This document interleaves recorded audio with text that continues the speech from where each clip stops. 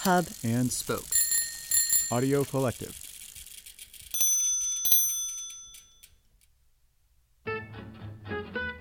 This episode is brought to you by the Great Courses Plus. So a couple weeks ago, I found myself at the Metropolitan Museum of Art in New York, which, depending on your background, education, level of open-mindedness, and even just your mood, is either the greatest or worst place in the world. There is so much art there, and it's all amazing. I whispered to my friend Adam that the art in the gallery from the coat check to the ticket kiosk would have made an entire college museum's whole collection. So of course, it would behoove you to have a cheat sheet in your back pocket to help translate art on that kind of scale. And this is where the Great Courses Plus comes in.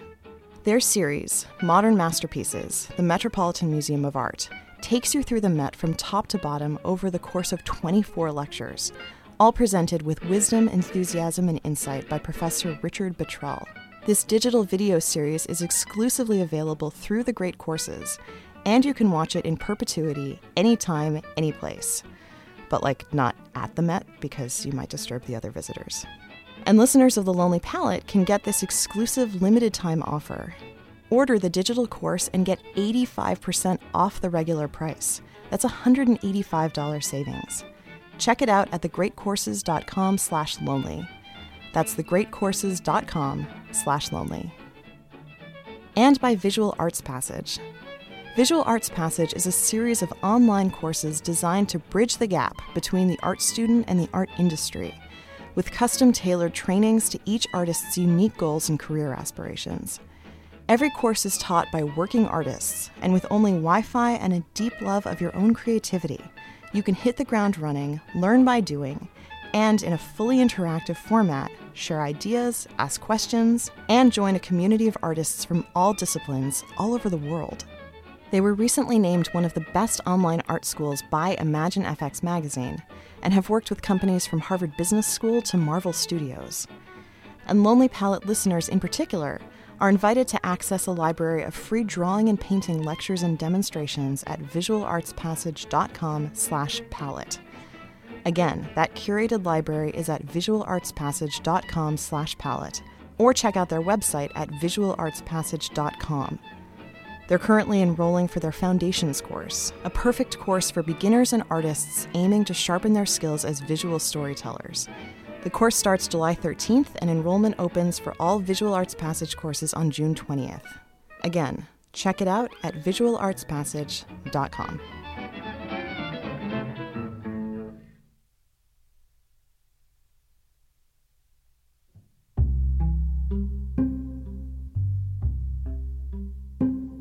I'm standing in front of a painting of an older woman who is looking at me. And I like that you just took a step back. Yeah, it's a little uncomfortable. I would say 60s, dignified, kind of looks like a younger grandmother. Well, it's an older lady in an octagonal frame. Yeah, 8 sides, yes. And she is wearing a black formal dress, looks formal to me at least, wearing a fur stole and some kind of bonnet. Yeah, she looks very sort of austere to me. That she's her clothes are black and the bonnet is white. There's a really strong contrast. And she's sort of looking down. It seems a bit pensive, and kind of serious to me. Like she's someone who expects to be painted, and she's happy to have her moment with the painter who's going to do her justice. Like her eyes are penetrating, but her skin is it's almost translucent. It's so clear. It looks like skin. She looks like it's a picture that you would have taken on your iPhone and then used all the best possible light filters and blur filters to just capture the best possible way that you could look. It's a painting, it's not necessarily photorealistic, but looking into her eyes, you feel close to her, I think is what it is. I actually Something about looking at it longer, it does start to remind me of my grandmother. Not that they look anything alike, but she was very stern and intelligent, but really loved her family, a large family, and was very fair, but a little imposing. And I kind of get that vibe from this lady as well, where someone you would really respect and love, but also maybe want to hide from a little bit on some occasions.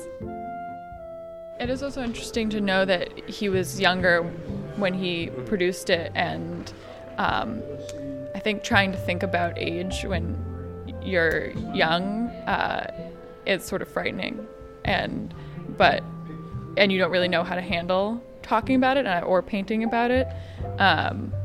So, it makes you wonder what his thought process was. I was a psychology major, so. You'd be a very good art historian.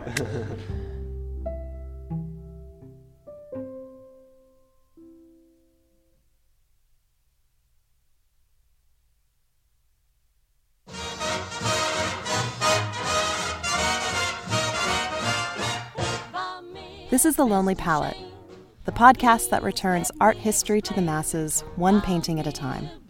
I'm Tamara Vishai. Episode 39, Rembrandt's portrait of Aeltje Uylenburgh from 1632.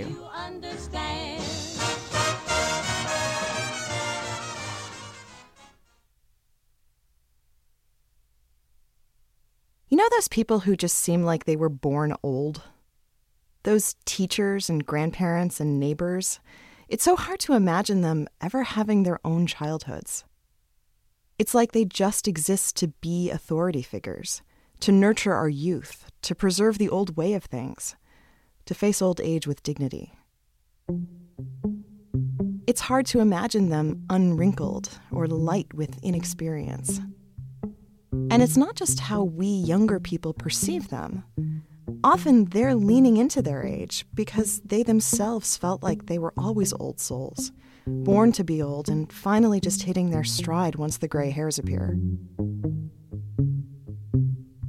And I've always appreciated the symbiosis between myself and the people holding up that end of the timeline. For the same reason, there's no safer place than a week at Grandma and Grandpa's. After all, we couldn't be young if there wasn't someone who always seemed old.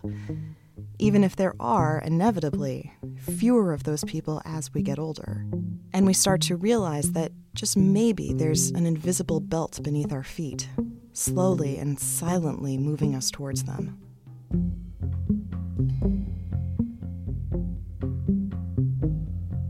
I won't rehash the philosophies on aging that I spouted in episode 23, when we looked at those amped-up Italian futurists who never outgrew their adolescence.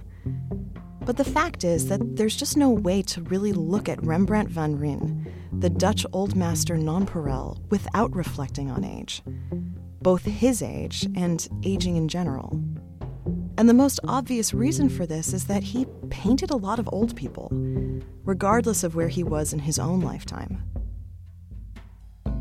It was like he knew that an older face told a different, valuable kind of story.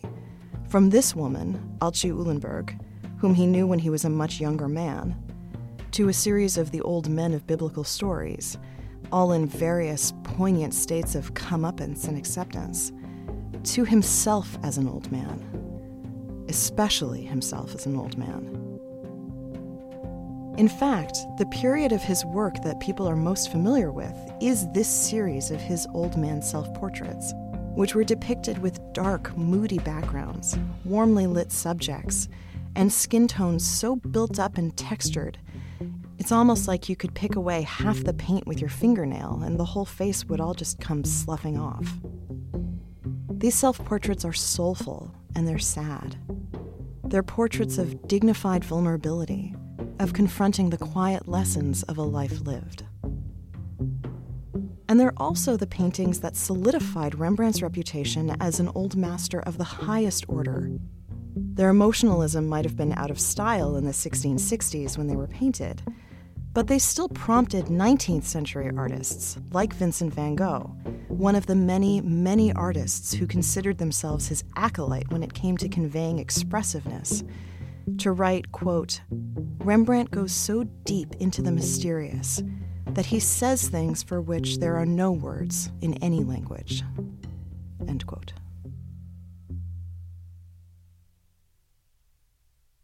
These would have been deeply heartening words for Rembrandt to hear about his own legacy, because if in fact you know anything about his biography, then you'll know that the last decade of his life lived, which ended in 1669 at the age of 63, and when he was doing this most expressive and affecting work, was a period of tremendous professional and personal loss. By the second half of his life, he had outlived both his wife Saskia and the partner who followed her, as well as 4 of his 5 children. He'd blown through the professional superstardom and fortune that he'd garnered during the first half of his life as Amsterdam's virtuoso portraitist, and was ultimately buried in an unmarked, rented grave, penniless, unknown, and alone.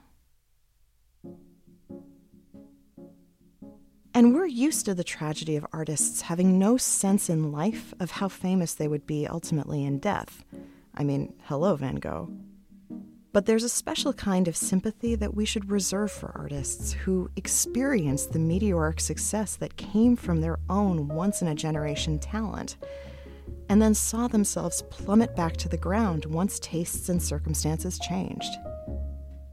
It's excruciating to watch the rise and fall of an artist like Rembrandt, who possessed this kind of talent for rendering the human experience with so much exquisite technical nuance and compassion, especially when the fall was largely his fault, the result of years of mismanaging the money that he'd made during his glory days, like so many subjects of VH1's Behind the Music. But this God-given ability to render the human figure with this exquisite technical nuance is what led to Rembrandt's rise, especially in the city and the period that he lived in, which we'll dive into, and without which he never would have had the opportunity to become Rembrandt. And you could also argue that the compassion, on the other hand, came later, after the fall, and, well, with age. But put a pin in all that. For now, let's first transport ourselves back to 1632, the year that this portrait of Aeltje Uylenburgh was painted, when Rembrandt was 26 years old. He had just moved to Amsterdam from his hometown of Leiden, young and eager and with 10 years of training under his belt, both in painting and in studying classical biblical literature. Amsterdam during this time was already well into what would be called the Dutch Golden Age, a period of Dutch political and cultural dominance that spanned the 17th century. Having recently gotten out from under Spain's thumb, which would be formalized in the signing of the Treaty of Westphalia in 1648, the Netherlands were optimally positioned to thrive from a geographic standpoint, and newly independent, and, crucially, in control of their port cities. This control served to open up significant trade, notably with the Far East. The Dutch East India Company was founded in 1602, the first ever multinational corporation, whose revenue went on to fund the first modern stock exchange. Money and security was flowing into the country hand over fist, bolstered by a heady sense of national pride from their newfound independence, and a strong cultural proclivity towards religious and intellectual tolerance, so long as you were a Protestant or a Calvinist. Catholics and their gaudy counter-Reformation art need not apply. In sum, the Dutch during this period set the stage for a modern capitalist society, one where money, not religion, determined social mobility, and one where a thriving middle class decided for themselves what their own preferences were, how they wanted to worship, where they wanted to park their money, how they wanted to decorate their homes, and how they wanted to see themselves. And you can imagine how all these factors combined couldn't help but create the first modern art market, also known as the Golden Age of Dutch painting.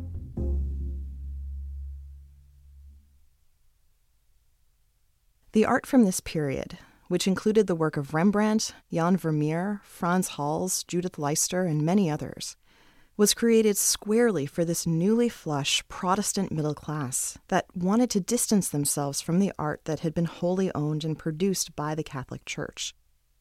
In other words, they were commissioning and buying art that they could quite literally hang over their couches, art that was more modest in size, scale, and subject matter.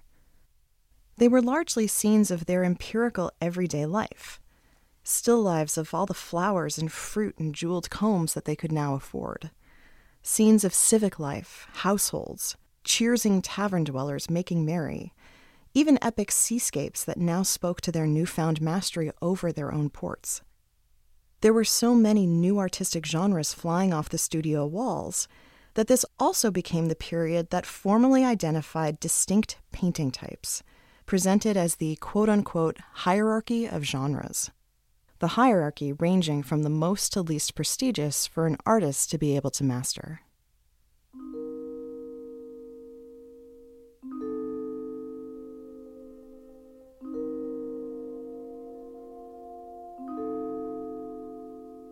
At the top of this hierarchy was the history painting, the only genre which wasn't pulled from observable life, which was usually an enormous biblical, mythological, or allegorical narrative scene containing many figures, and often a didactic lesson of sorts.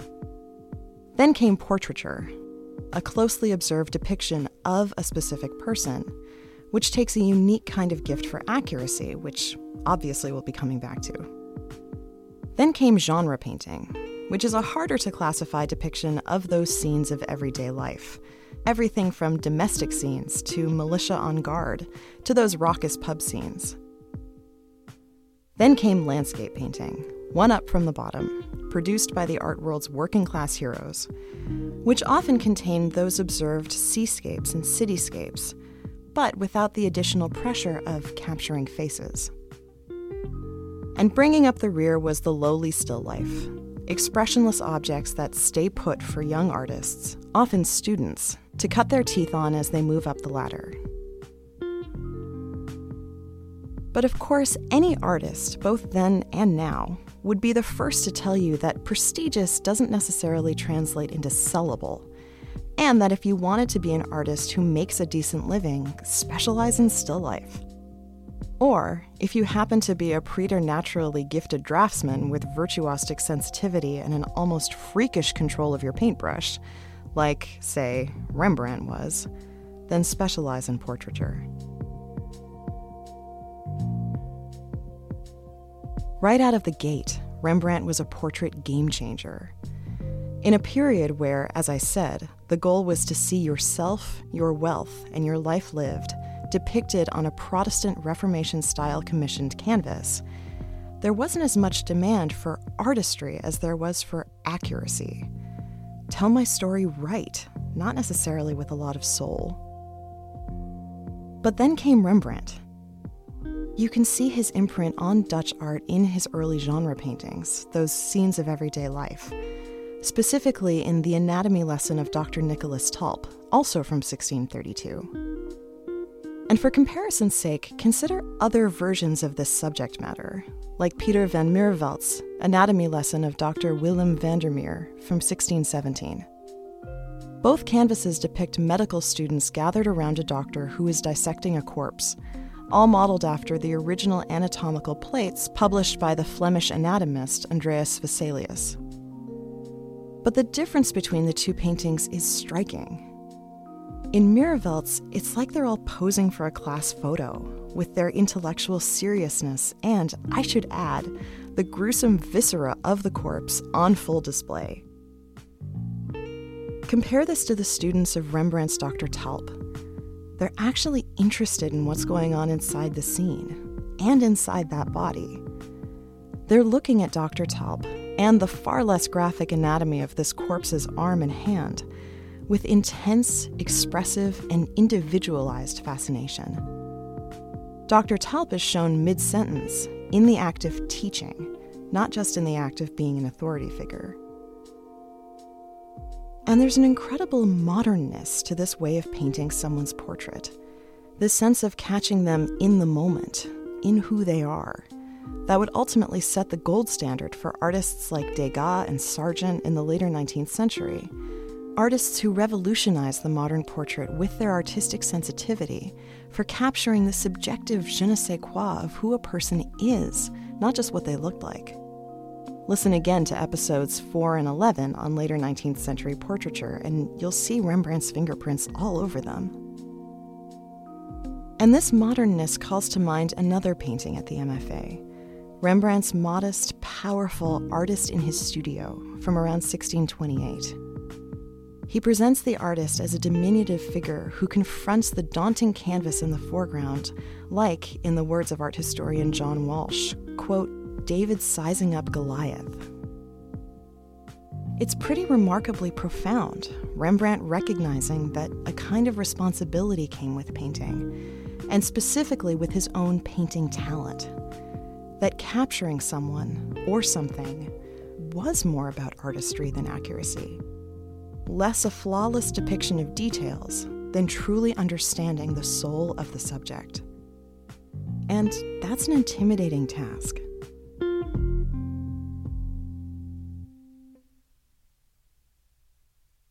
So with all of this in mind, let's return to this portrait of Aeltje Uylenburgh. The first thing I should say about it is that it's basically perfect. Ask any 17th century Dutch art historian, and particularly any art conservator, and that's the first word that will come up.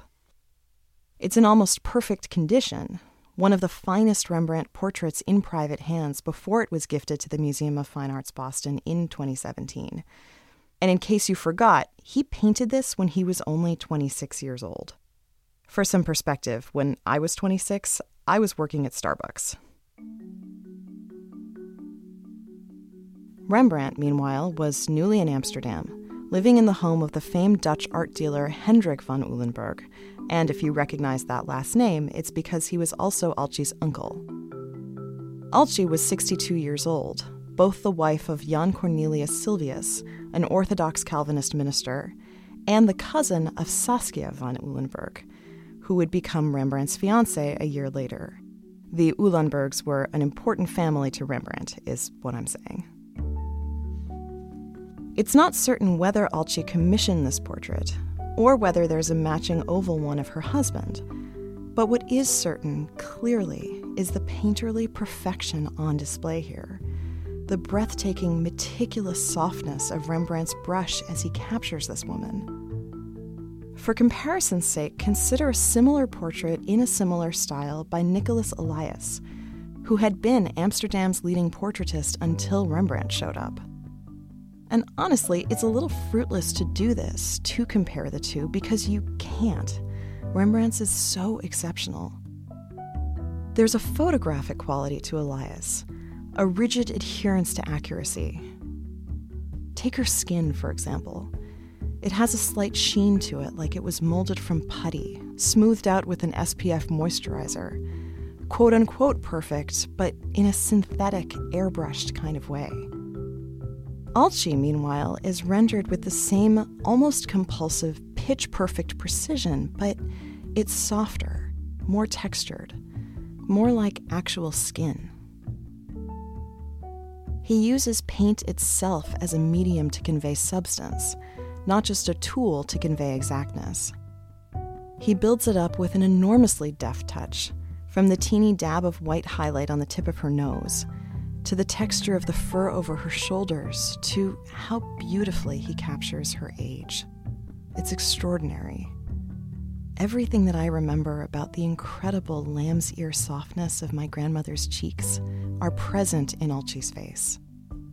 He paints every delicate wrinkle in her skin, every pore and capillary in her cheeks, the slight sag of flesh over her eyes, the wisps of white hair that disappear under a cap that's only a suggestion, really, more akin to a John Singer Sargent pinafore than to the stiff lace of Elias's sleeves.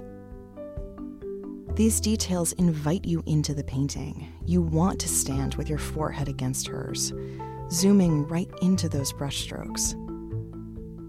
It's a fair statement to say that you'll always recognize that you're in a 17th century Dutch art gallery because the guards are really nervous. I'd imagine they probably lose a couple years off their lives fretting over how close people go to these paintings. But it's only when you do go up close that you see that what seems so precise from afar isn't actually in such sharp focus anymore, which is itself an example of his painting genius. It's a gorgeous, perfect portrait. It makes you understand why the 19th century German impressionist Max Liebermann once said, quote, "Whenever I see a Franz Hals, I feel like painting. Whenever I see a Rembrandt, I feel like giving up."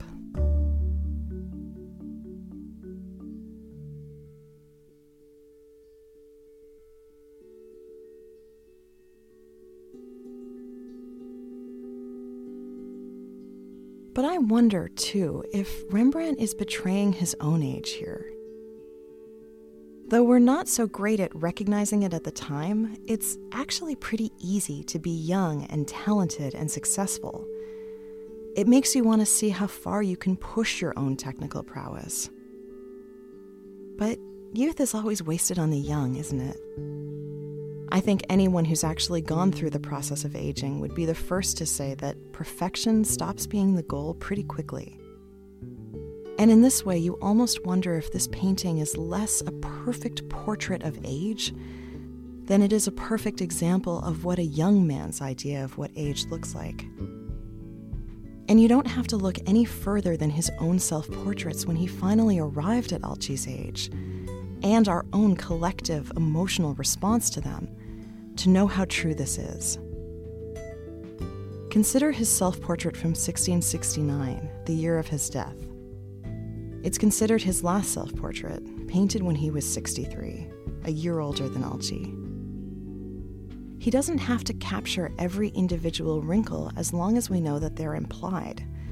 That what are wrinkles anyway than the experience of life lived laminating your face like layers upon layers of paint? And more than his weathered skin tone, it's his weathered facial expression, a sense of resignation, of having settled, of looking settled. Where Aeltje looks a little blank, a little past us, Rembrandt looks straight at us. Don't follow my example. Don't make a young man's mistakes, he seems to be telling us. But if you do, and of course, when you do, at least have the wisdom to learn something from them, and maybe try to go easy on yourself. And this is where it really feels like Rembrandt was born to be old. Because this period of his life felt like he was prioritizing compassion over that exquisite technical prowess, even if that prowess is still very much present. He's not necessarily painting himself compassionately. We see, after all, an old, wrinkled man who seems very much defeated by his own life. But he's showing compassion to himself as an artist. Think back to that artist in the studio, the intimidating size of that canvas, tasked with achieving perfection. He's done it. He's mastered it. That canvas has shrunk down. It's not even visible in the painting anymore. And from a technical perspective, he's simply not going to go to the same pains to fuss over the skin like he does with Aeltje. Perfection is not the goal. A young man might have all the time in the world to capture the lamb's ear texture of skin tone, but a gruff old man who's seen his fortunes crumble simply gets to the point. And whether you see yourself in his work, or see yourself as someone born to be old, or plan to never get old, and best of luck with that, I think we can all still learn something from Rembrandt's example. And again, I think he'd be heartened to know that. May we all reach a point in life where compassion, not perfection, artistry, not accuracy, is what matters.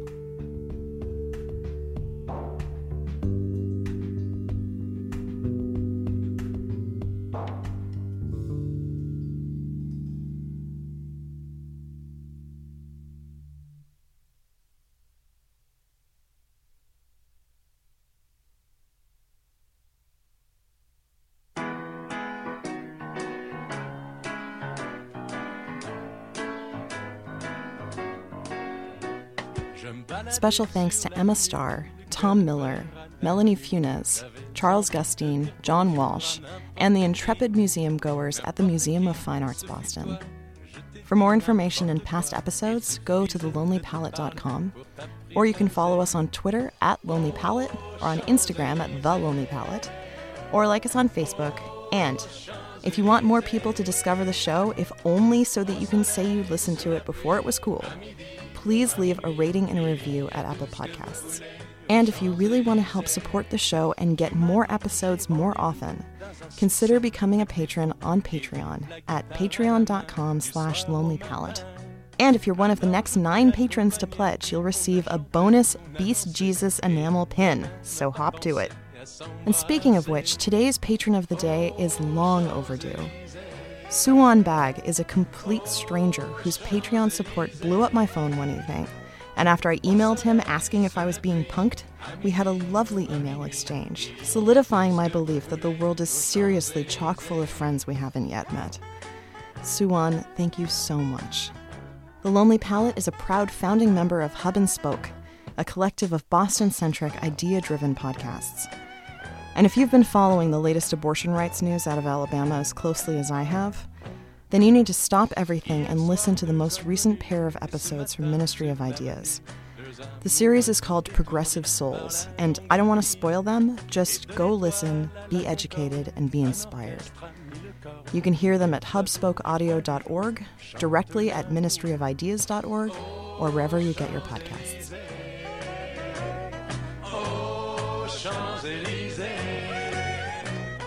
Au soleil, sous la pluie, à midi ou à minuit, il y a tout ce que vous voulez aux Champs-Élysées.